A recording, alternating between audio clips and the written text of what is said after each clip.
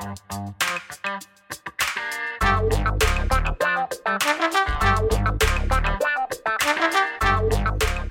guys, Montel here, and welcome to this edition of Let's Be Blunt with Montel. My guest today learned about cannabis from the generational teachings that were passed down to her by the women in her family who were devout herbalists from West Africa and Jamaica, who worked to understand the plant, utilizing its many usages for healing and spirituality for more than a millennium. She's a graduate of Rutgers University and recently made history as the first Black woman to be awarded a license for cannabis in the state of New Jersey. Suzan Nickelson, thank you so much for being a part of Let's Be Blunt with Montel. Thank you so much for having me. Longtime fan and honored to be a part of this discussion today. Well, thank you so much. Let's talk a little bit. Where did you grow up? Did you grow up in the New Jersey area? Absolutely. Jersey. We born in Jamaica, came to New Jersey in 1975. We came to Pleasantville, New Jersey, then moved out to what's called Galloway Township. Proud Jersey girl. Also, as you stated, a graduate of Rutgers University. Proud to grow up in South Jersey, which we say is one of the best and most beautiful places in the country. Oh, there you go. Well, let's talk a little bit about your family history. I mean, your heritage and what you learned from them and most of the women in your family with respect to cannabis. Absolutely. Come from a long line of herbalists. Our family, by the way of the slave trade, are originally from West Africa, Ghana. We ended up in the island of Jamaica. We were escaped slaves that were called Maroons that fought for our own sovereignty and created our own farming and economic systems up in the hills. I would always say the best thing I learned about cannabis is from the women of my family. They are considered herbalists, women that were healers, farmers, spiritualists that led and healed their communities. Cannabis was a plant and is a plant and was part of our natural landscape. And in that, I learned the beauty, also its medicinal properties. And in that, it's been curated and the oral traditions have been passed down for hundreds of years. And I was proud to have that information bestowed to me from my mother. Congratulations. Well, let's talk a little bit about your professional background prior to entering the cannabis industry. What did you do before you got into cannabis? So I thought at one point I wanted to be a lawyer after graduating Rutgers, but I turned to a life of service. I became a proud public servant in the state of New Jersey, where I worked my way up for numerous years. I left after 24 years, but I was proud to say that I started with an agency called DCP&P as a permanency worker. I eventually was the assistant area director. I was the first woman and woman of color to civilianize state police and take over their employee relations. I had the honor and privilege of working for the Attorney General's office. And my last position before leaving was at the Department of Labor, where I supervised their employee relations offices statewide. Wow. Now, how has the war on drugs impacted you and your family? Like many, it's been devastating. It has been heartbreaking to see family members deported because of cannabis usage, cannabis possession. While I was pursuing my own cannabis business entrepreneurship, both of my nephews were incarcerated for small amounts of cannabis, where they, like many young men of color, are caught into this recycling program of violations, testing dirty because of the use of cannabis, and then going right back to incarceration. I'm proud to say that they both have been released successfully, working in halfway houses, and are starting their own cannabis businesses and brands. Like many. Is that because of part of the equity inclusion process in New Jersey? Absolutely. New Jersey has had a prioritization for those who have been the most impacted, like myself and my family members. And in that, they get the first chance, the first bite of the apple at this industry, as it should be for those who homes have been broken, families have been destroyed. As you know, a cannabis incarceration was a life sentence. It was a disqualifier for those pursuing higher level of education, college grants, housing.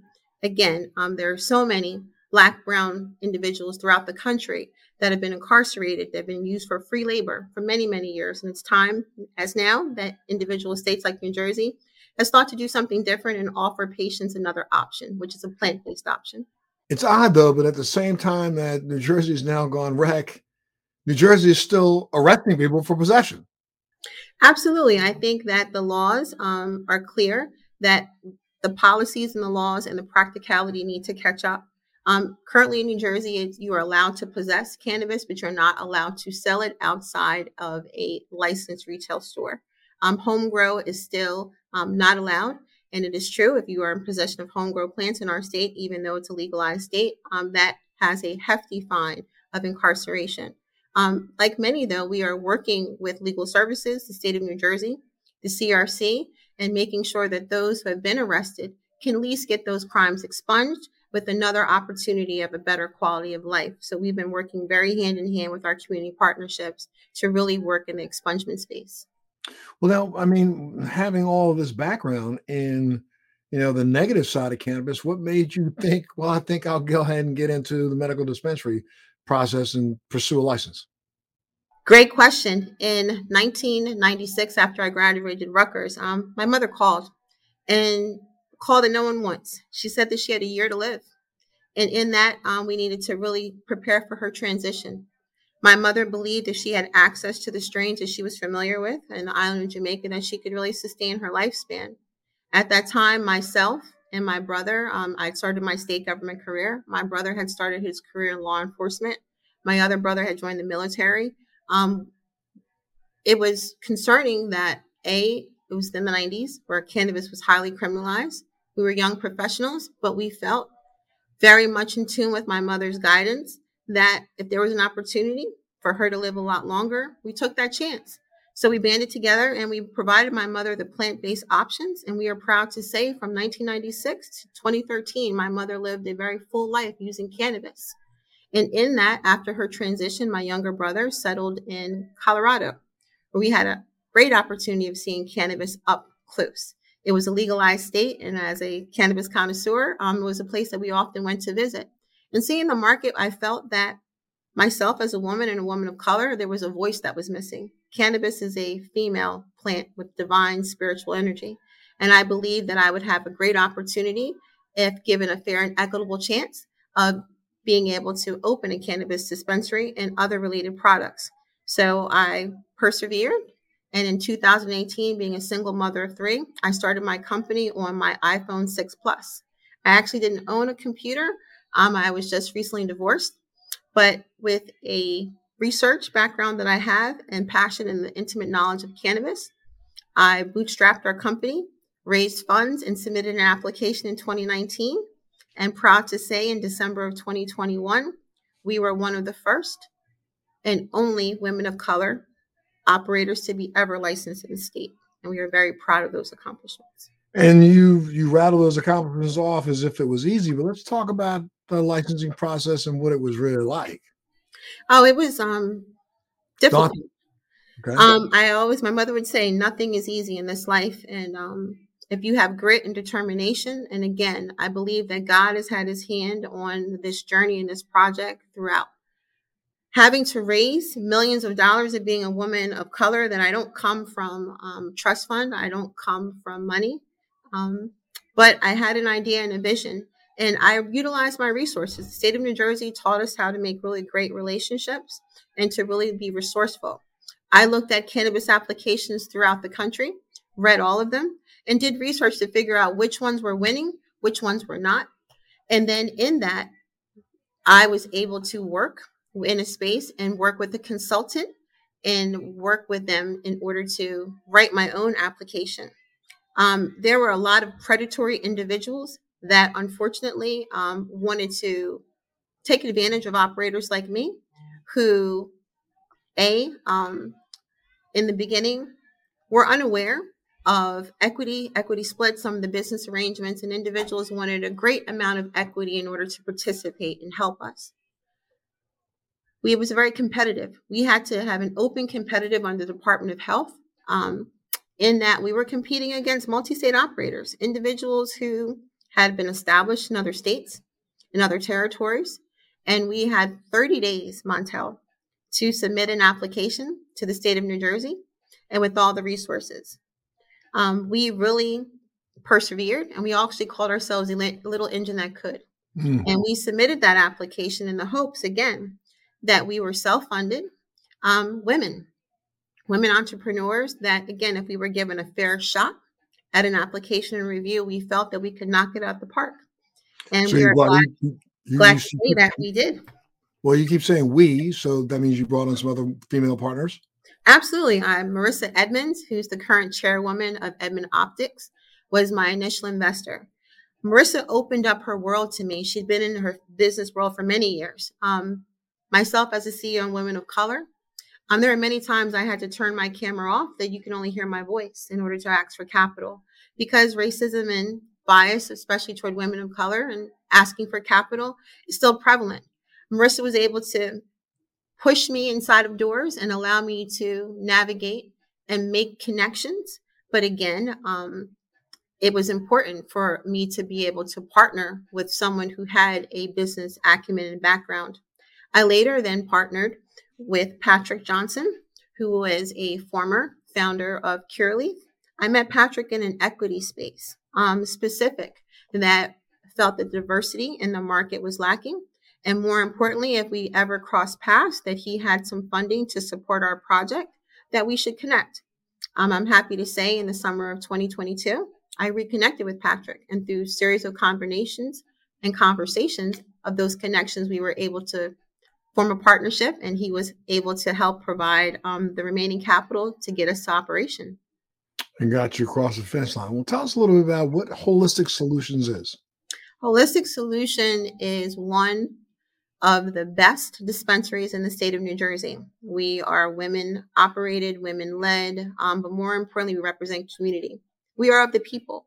It's a apothecary type space to where you can come for a multitude of services. We believe in a one-stop shop. In my island of Jamaica, we say, out of many, we are one. And that's the same way we respect the plant. We're here to provide patients a plant-based option, and in that, provide them quality cannabis at an affordable price. When you come to Holistic Solutions, it's coming into our home. It's like coming to talk to a family. We also provide wraparound services. Working in the state, it was one of my main priorities to work in a space that the community could come and seek multiple resources. And we're proud to say that we've developed just that. It's a friendly place. It's a place that displays art. If you came into our home, art, culture, jazz was always something that my mother played, talked about. So we wanted to create a space that was warm and welcoming. Super. And the space is what, 4,000 square feet? You got 4,000 square feet. We bought the old Wells Fargo Bank. We were one of the first operators to buy a bank. So we refitted a Wells Fargo. So we have the first and second drive-through to be owned by a company of color. To be rolled out, we are going to be using the pneumatic tubing as well. It's 4,000 square feet up, and it's 4,000 square feet in the basement. The basement area is right now employee-centered, where we're doing community workshops, working with our community partners. I'm also going to be working with our local higher education and community colleges such as Stockton and Rowan, running internships, externships, accelerators, and job incubators. We believe in creating a more diverse field. In order to do that, we have to be a part of that and lead the way. So Holistic Solutions will be a part of a think tank of making sure that diversity and equity remains at the front of New Jersey cannabis. Well, let's talk a little bit. So in New Jersey, how equitable is the equitable program going on in New Jersey? Well, you know what? New Jersey did something that no other state in the country. It reduced the barrier to entry.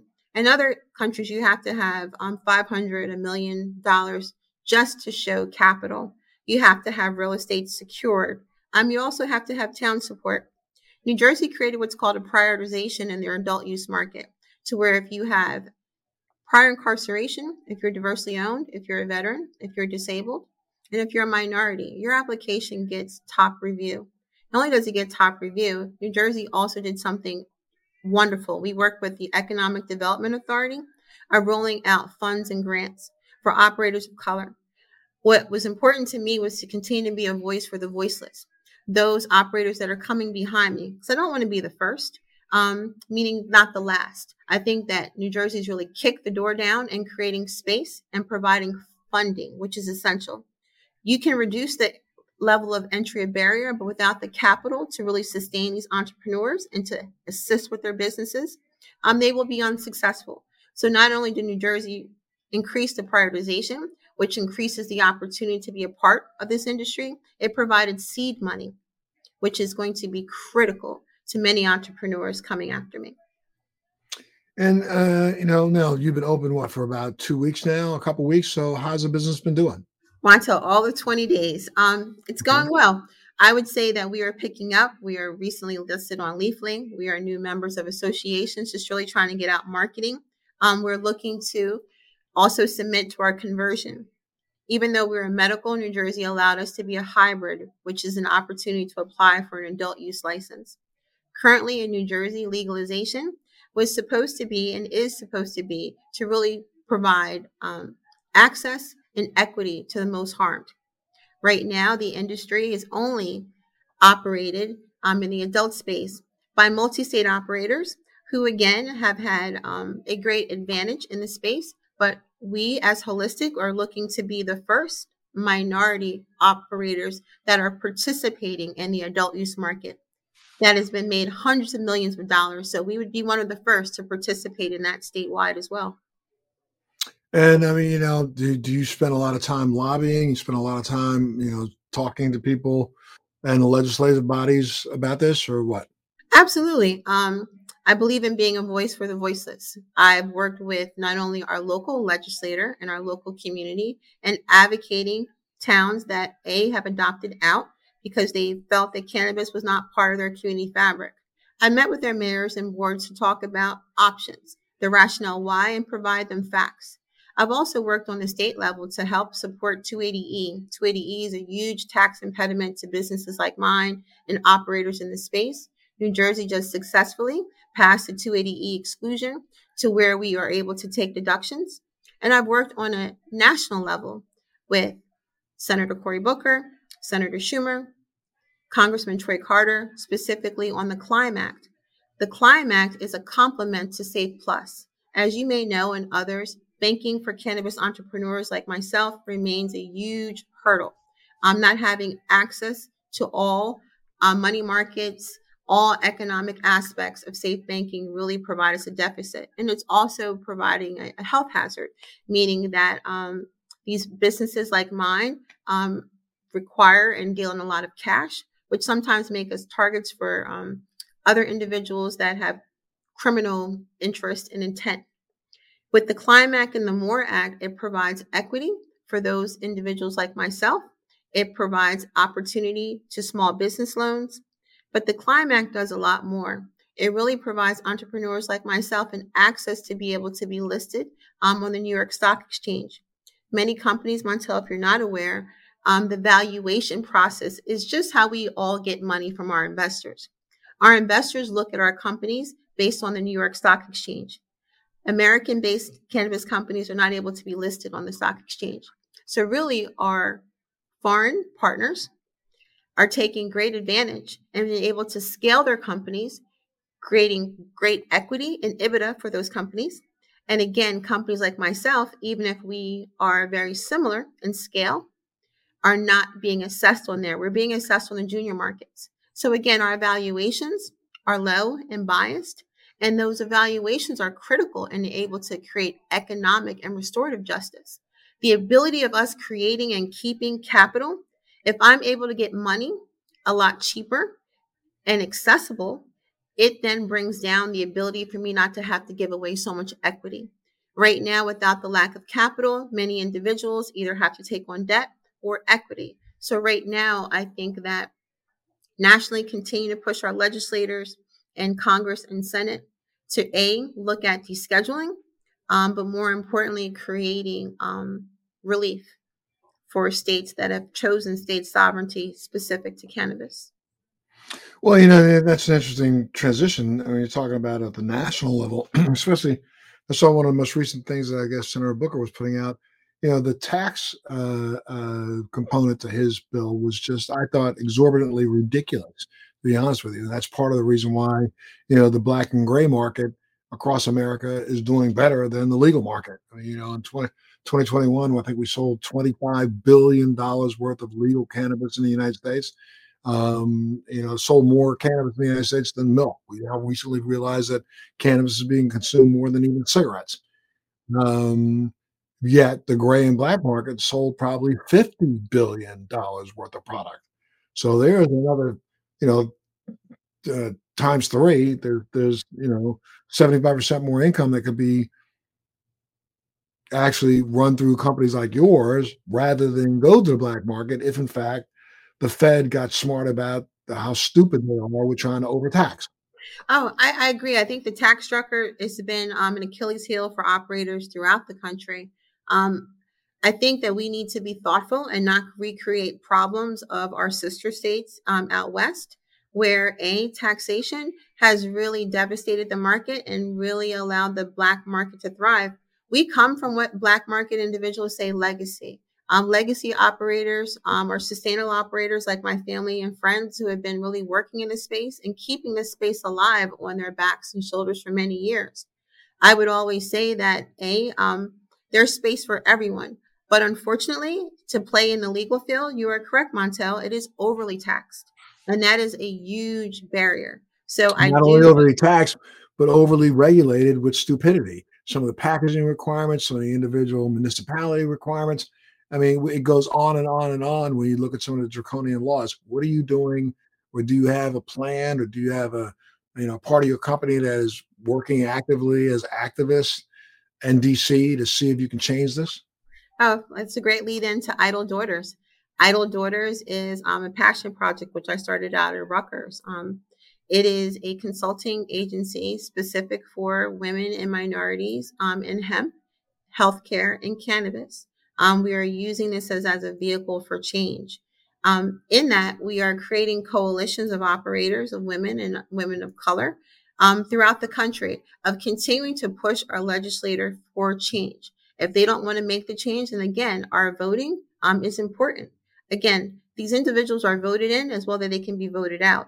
But more importantly, providing smart cannabis relief for states that are already operating is the best common sense approach. And speaking to many legislators, they're very upfront that they need a quorum in Senate. Currently, we should be able to, under a Democratic president, under a Senate controlled, and with many Republican partners that are also pushing for relief. Because again, cannabis use, as we know, Montel, has no color barrier. It is Oh, consumed across cultures, but no, more it's not the fact. We know we also know the number of people that were running through the Capitol smoking cannabis. These are people who are supposedly against, the current democratic form of government that we have. Shows you clearly that this is a nonpartisan issue. However, when we take a look at the Democratic Party, remember we had a president who ran for office claiming that they were a president and vice president who claimed that they were going to make changes within 100 days. We're still now 100 and something days out of the next election cycle. No, 300 days out of the next election cycle, and they haven't done anything.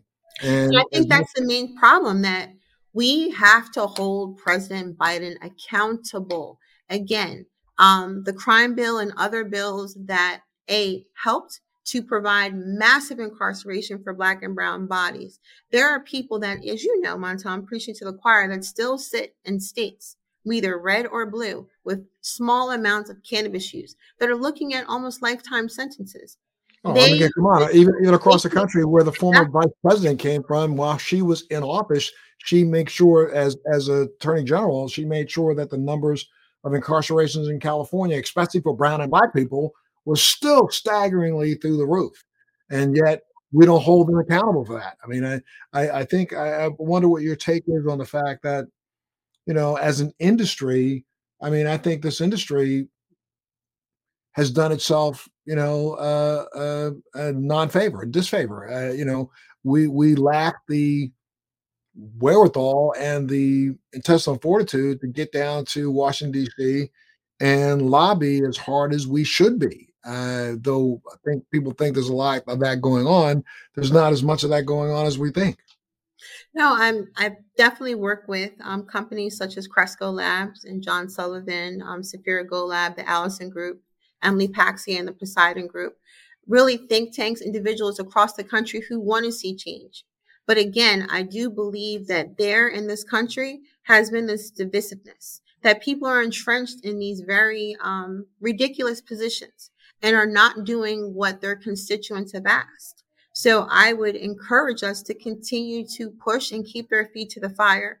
If we believe that there was no self determination, our family would have participated with slavery. But again, we believe in our own self determination. As a cannabis entrepreneur, currently I'm doing something that's federally illegal.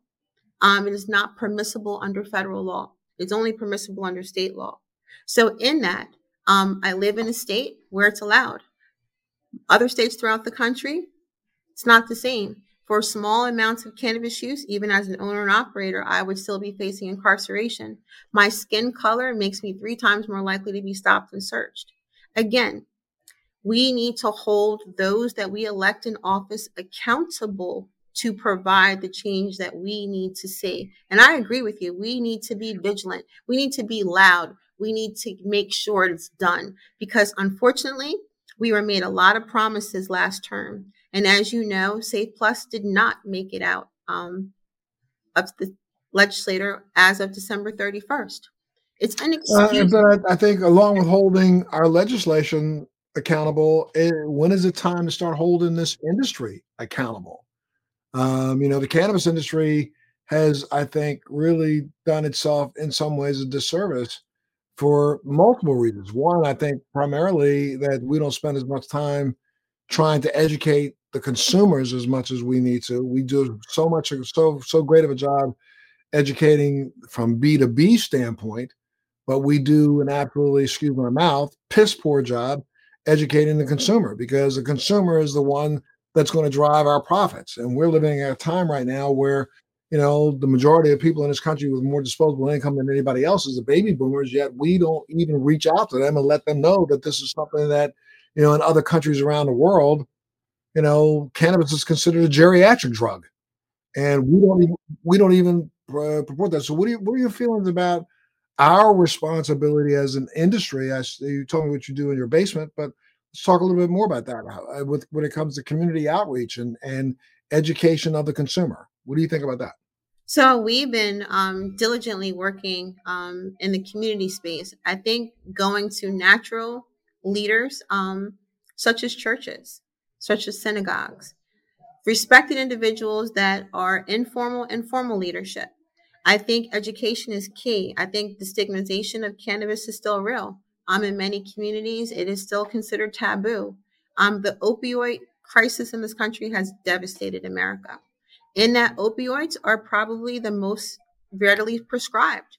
And again, even though they've been shown to be detrimental, cannabis, even by physicians, have been looked at as something of taboo. So for us, we've been really doing specific engagement of doing workshops, webinars, seminars, one-on-one conversations, providing material, working with our college partners in creating cannabis education curriculum, not only at the community college level, but at the state level. That's Working with something our, I've been working with your elected official Raj Mukherjee on a project out of New Jersey now, and trying to convince more of the universities to at least get on board with educating those pre-med students and med students on the idea of the fact that all mammals have an endocannabinoid system. We have a system built into our bodies that are that natural receptors for cannabis. You're right. correct, You're correct, right. and we don't even teach that in majority of universities around the country. When you're looking at, trying to get the word out, I mean, I think that from a coalition standpoint, this industry needs to do more coming together than trying to figure out how to, play the bucket grab syndrome and pull somebody else down. You know, Well, I agree. I think education for us has been one of the things that really sets our dispensary apart. When you come here, you get a wealth of education. When people come and say, "Oh, I want a high percentage of THC," I ask them why. What are you looking to accomplish? Because again, people are shopping uh, very uneducated and unfocused. A lower THC amount or a different strain or a mixture of ways of consuming cannabis. Cannabis is such a forward thinking plant, meaning that there's multi uses of it, that people are just sometimes only known about smoking, vaping. There are different ways of consumption, especially there are different strains for anti nausea, for Tourette's, for epilepsy, for pain medication management. Um, Again, education for us is the forward way of how we break down those barriers. Whether you're pro cannabis or not, we want you to know that there education around it, and that there are options, whether you choose to use it or not. Again, our goal is to make sure that you are aware of its proponents. Yeah, I know you've only been open for a couple of weeks, but if people wanted to find your dispensary, where would they go? Give out your digits, let people know how to reach you. Sure. We are located at 451 Whitehorse Pike in Atco, New Jersey, 08004. Our website is www.myholisticsolutions.com. You can find us on Instagram at My Holistic Solutions Dispensary, on Facebook, Holistic Solutions Dispensary. Again, we are the first female, Black owned, operable space in the state. We are right outside of the Philadelphia market, right across the bridge from the Walt Whitman and Ben Franklin, a short 15-minute ride. We are right across the Atlantic City Expressway, Whitehorse Pike. It's very easily accessible. If you're familiar with the shore traffic, it is a great place to stop as you're going down to visit our beautiful Jersey Shore. And now, is your license completely vertical, or you just have a dispensary license? So we are considered an alternative treatment center. We are one of the grandfathers in for the vertical. We are a standalone ATC dispensary that we are both medical and soon to be hopefully converted into our adult use. But do you grow, process, manufacture, and supply your own brand, or do you reach out and get other brands and you have them part of your what you're offering?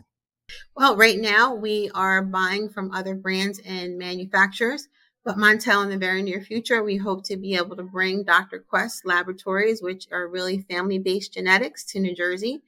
We are very successful that we've been able to open in the New York market. We were one of the first to get a cultivation, manufacturing, and production license there. And we're looking to bring Jamaican, African, great genetics to the state of New Jersey. But now the if you're open growing in New York, the law doesn't allow you to bring products from New York into New Jersey yet, does it? No, it doesn't, but we're going to be applying in New Jersey for a cultivation, manufacturing, and production facility. Okay, and you're going to apply, or you've already applied? Oh, we are going to apply. We just procured our town support. We've gotten site control of our property, and we will be applying in the next 30 days. Gotcha. Now, what other kind of things are you working on? I'm working on an incubator. I'm working with other brands and entrepreneurs that are looking to scale, that might be working in a micro space, of helping them find co-location, helping them provide professional resources, and also doing some initial seed funding. I believe in giving back. There was a great partner, Marissa, who was able to invest in me, and I'm making those investments in other operations throughout the state. We're also looking at emerging markets. One of the things I've learned about cannabis is to look at other states who are looking to turn those lights on and to be a part of those emerging markets. So we are working with coalitions across the country in real estate development and cannabis entrepreneur. I want one day to be able to grow cannabis in my beautiful home island of Jamaica, to where one day, when federal legalization is possible, that we will be able to do international import and export. Okay, and right now, how much are you working in hemp? Are you working in hemp at all? Because So hemp right is now, we becoming. are starting a hemp incubator. A lot of the legacy operators that are great cultivators that have some fire genetics don't have any cannabis business experience in order to put on a resume. So we found that hemp and CBD is the sister plant. So we've been working with universities, local farmers, to run incubator accelerator programs to allow them to grow hemp in a very regulated work, compliant, teaching them the business aspects of that, and using that resume and experience to then transition to business and opportunities of their own. So we are looking and are going to be working with farmers who are running a hemp project. Super. Well, as a woman of color, and one of the only one in the state of New Jersey who has a license. I mean, what will you say to other women of color who might want to try to get into this business? What do you think? Is this something they should venture down the path of, especially when we're starting to see this industry contract as much as it is? I mean, I'm looking at a recent article that just came out in Massachusetts that the state is now completely inundated, where in less than a year, cannabis prices and raw prices of goods is basically dropped in half. I mean, where a year ago you could get a pound for $3,000. Now pounds are selling for between $800 and $1,500. Prices are coming down because the state's over licensed. And do you fear that New Jersey may do the same? No, I believe that New Jersey is always going to be a very open, competitive state. I think New Jersey's learned the lessons from other states that have been oversaturated, allowed their license types to be in over surplus, and allowed operations to set up in close proximity that those businesses have failed. Um, in that, I would tell women of color and women to be fearless, to continue to believe in themselves and their own destinations. If I had listened, Montel, to many people who laughed, literally laughed in my face, and many people told me that as a woman of color, I couldn't operate. Even though I'd won a license, I didn't know how to build it out a facility. I didn't have the grit or business acumen to run my own company. I tell them to watch my back, watch us work. In Sure. that, again, if people are given fair and equitable opportunities and support. And one of the things New Jersey is doing well, as I mentioned before, they've gotten a great tool through the Economic Development Authority that gives out seed money. When I started out, there was no money to help individuals and entrepreneurs like myself. And again, there's at least a $150,000 first grant and a $250,000 grant. That money is golden. That money will be a game changer to entrepreneurs like myself. That money will allow them to build out, use for rent, and other business related needs. Again, we need more diversity in this space, even with the optics of how we aren't able to be seen, that there's such a low diversity and a small percentage of minority entrepreneurship. I continue to tell my sisters and brethren throughout the country, let's go. Federal legalization is on the horizon. This is a When you say on the horizon, but on the the horizon. horizon, you're talking 5 to 10 years? No, I don't believe so, Montel. I believe whether it be through a Democratic or potentially Republican president, that cannabis legalization makes sense. Individuals that don't look like me are now getting arrested and are looking at time and impact and harm. And again, I think it's providing commonality of mothers and individuals saying, hey, this is a plant. Why is my son looking at 10 years? Why is my son not able now to have the full exposure of his life that many families of color have had to face for quite a long time? But like I would just not to argue with you. I'm just going to throw out the fact that with legalization, you take away a tool that has been a systemic tool of this country, and that is Free a labor. tool. That's right. It's been a tool to I call it the re-enslavement tool. I mean, since cannabis was made illegal in 1937, we look back over time, and clearly 70 to 80% of all those who are serving time and have served time for cannabis violations have been people of color. So, the truth of the matter is, it was an opportunity for a lot of people who, even as we see today, as this country becomes more and more divided and split between those who would prefer to have the status quo of yesterday, there are those out there who were going to fight tooth and nail to make sure they hold on to a way to keep you and I incarcerated. I agree, but there is hope that currently majority of the state has a medical program. There are very few states currently that are non-medical, and we're looking to our red states in the South. Alabama is getting ready to open up their medical program. Georgia, Tennessee, Georgia, again, not these Tennessee. Tennessee is still on the outs right now. they're still on the outs, but we're doing great community work there and talking to their leadership. And again, that conversation needs to continue to be propelled and pushed forward. One wouldn't think that Georgia would have flipped. Again, in our lifetime, there are things that we're seeing that we wouldn't have imagined. And again, my mother always said, with imagination is intention and then becomes manifestation. We have to believe, Montel, that there is going to be reconciliation, that individuals who have been unfairly incarcerated, lives unfairly destroyed, will have an opportunity to be able to repair. And in reparation, there are many states that are coming on and are voting in legalization. I think the wave is coming, but you're right. There are individuals that are purposeful and intent on keeping free labor going. And we have to be as purposeful and as intentional and as boisterous, aggressive, un Unwavering. Look, I agree with you 100%. However, I've been disappointed in this industry because this industry, though, we talk a mean game and again, do a really good job of B2B, but this is not an industry that cares too much. I mean, acts as if they care as much about the consumer as they should. And in that consumer, there are other people who are potential entrepreneurs that they could actually be fostering, some vision for to help them get into the business. So I'm listening to you and going from your lips to God's ears, and I hope He's listening clearly because I've been disappointed in the last year with the way the industry has responded to this, as much as I have been disappointed in the way the legislation has, and at the same time, I've been heartened because again, I'm involved right now in the state of Georgia with one of the two single license holders, one of the only ones that is literally not a non multi-state provider operator. Mhm.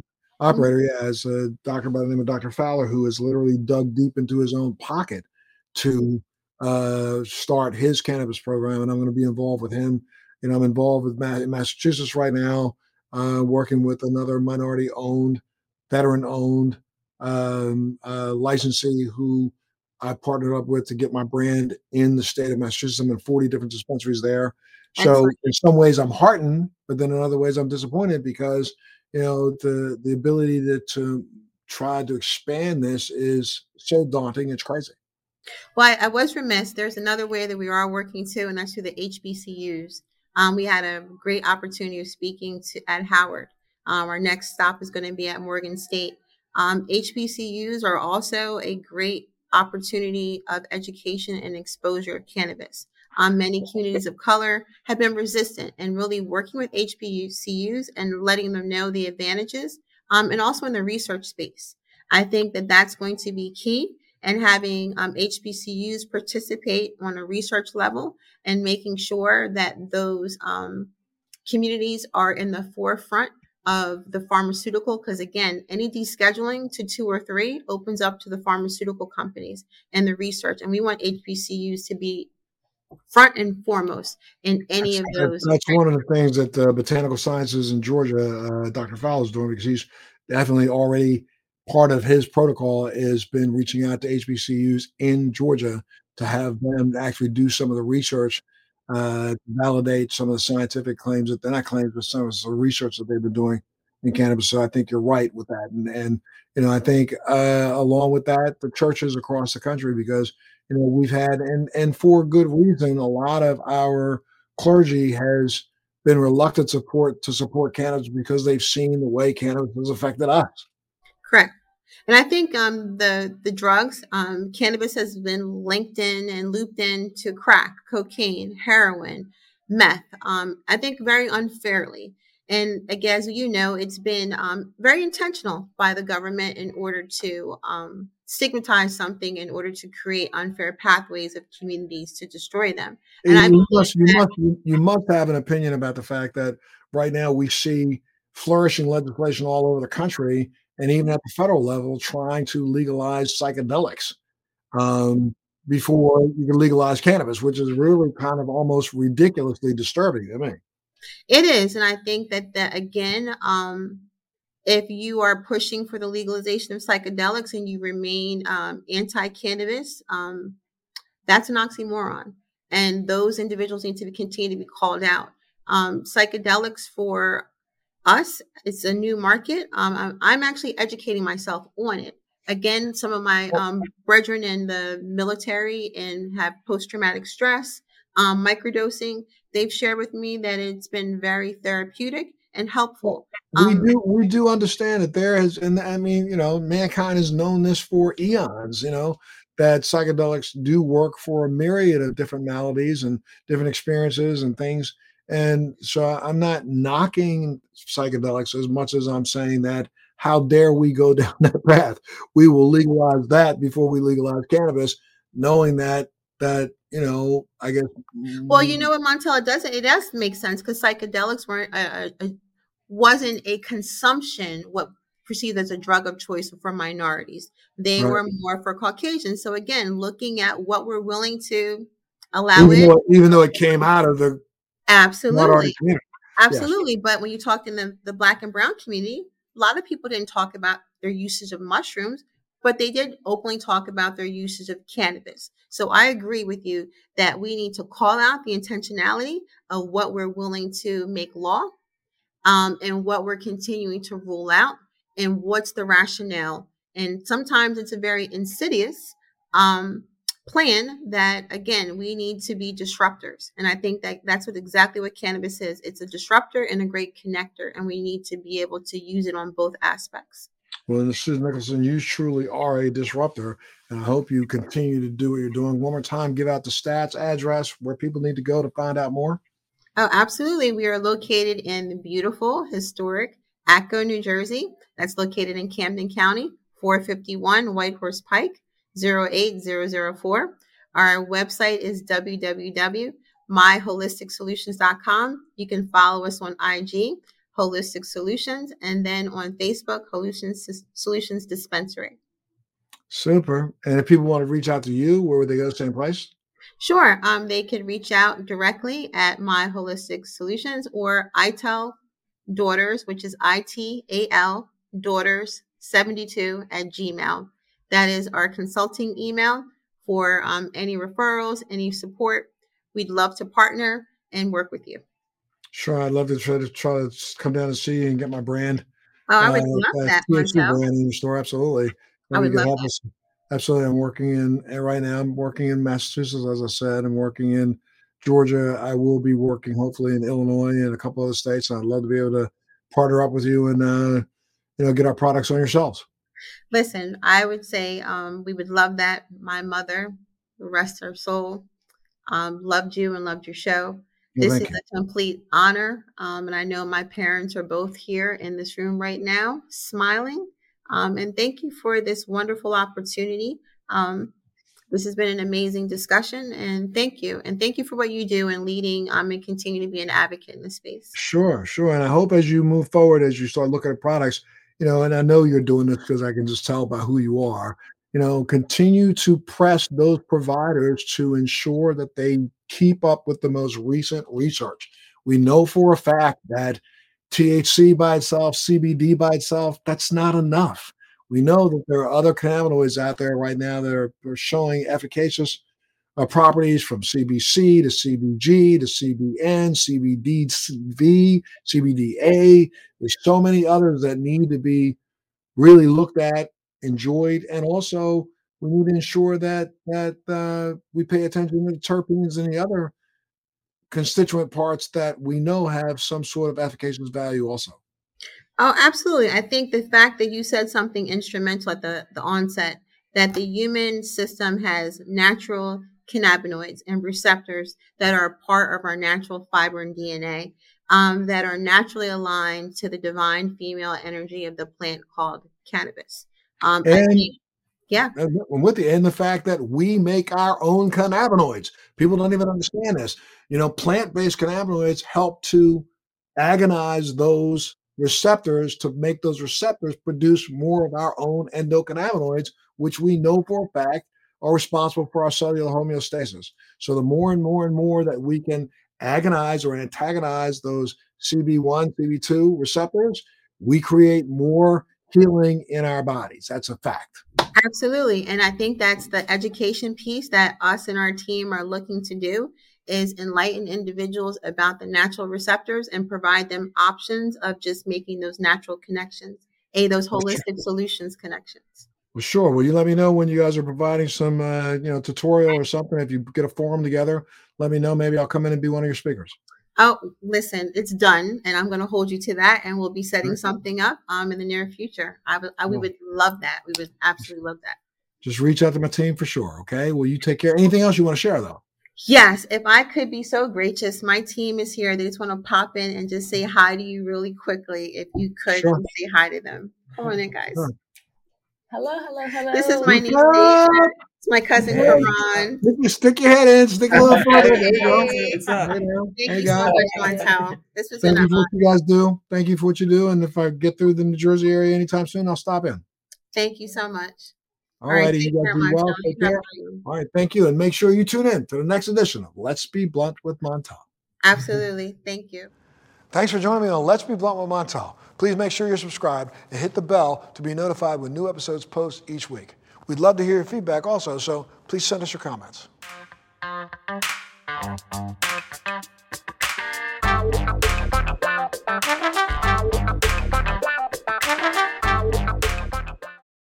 Thanks for listening to today's show. To check out more great cannabis podcasts, go to podconnects.com. Here's a preview of one of our other shows. I'm Larry Michigan, and I'd like to invite you to join Rob Hunt and me on our weekly podcast, The Deadhead Cannabis Show. Each week, we explore the latest cannabis and jam band news and reminisce with other Deadheads and jam band lovers about the great musical acts that we've seen and heard. Check out a new episode every Monday.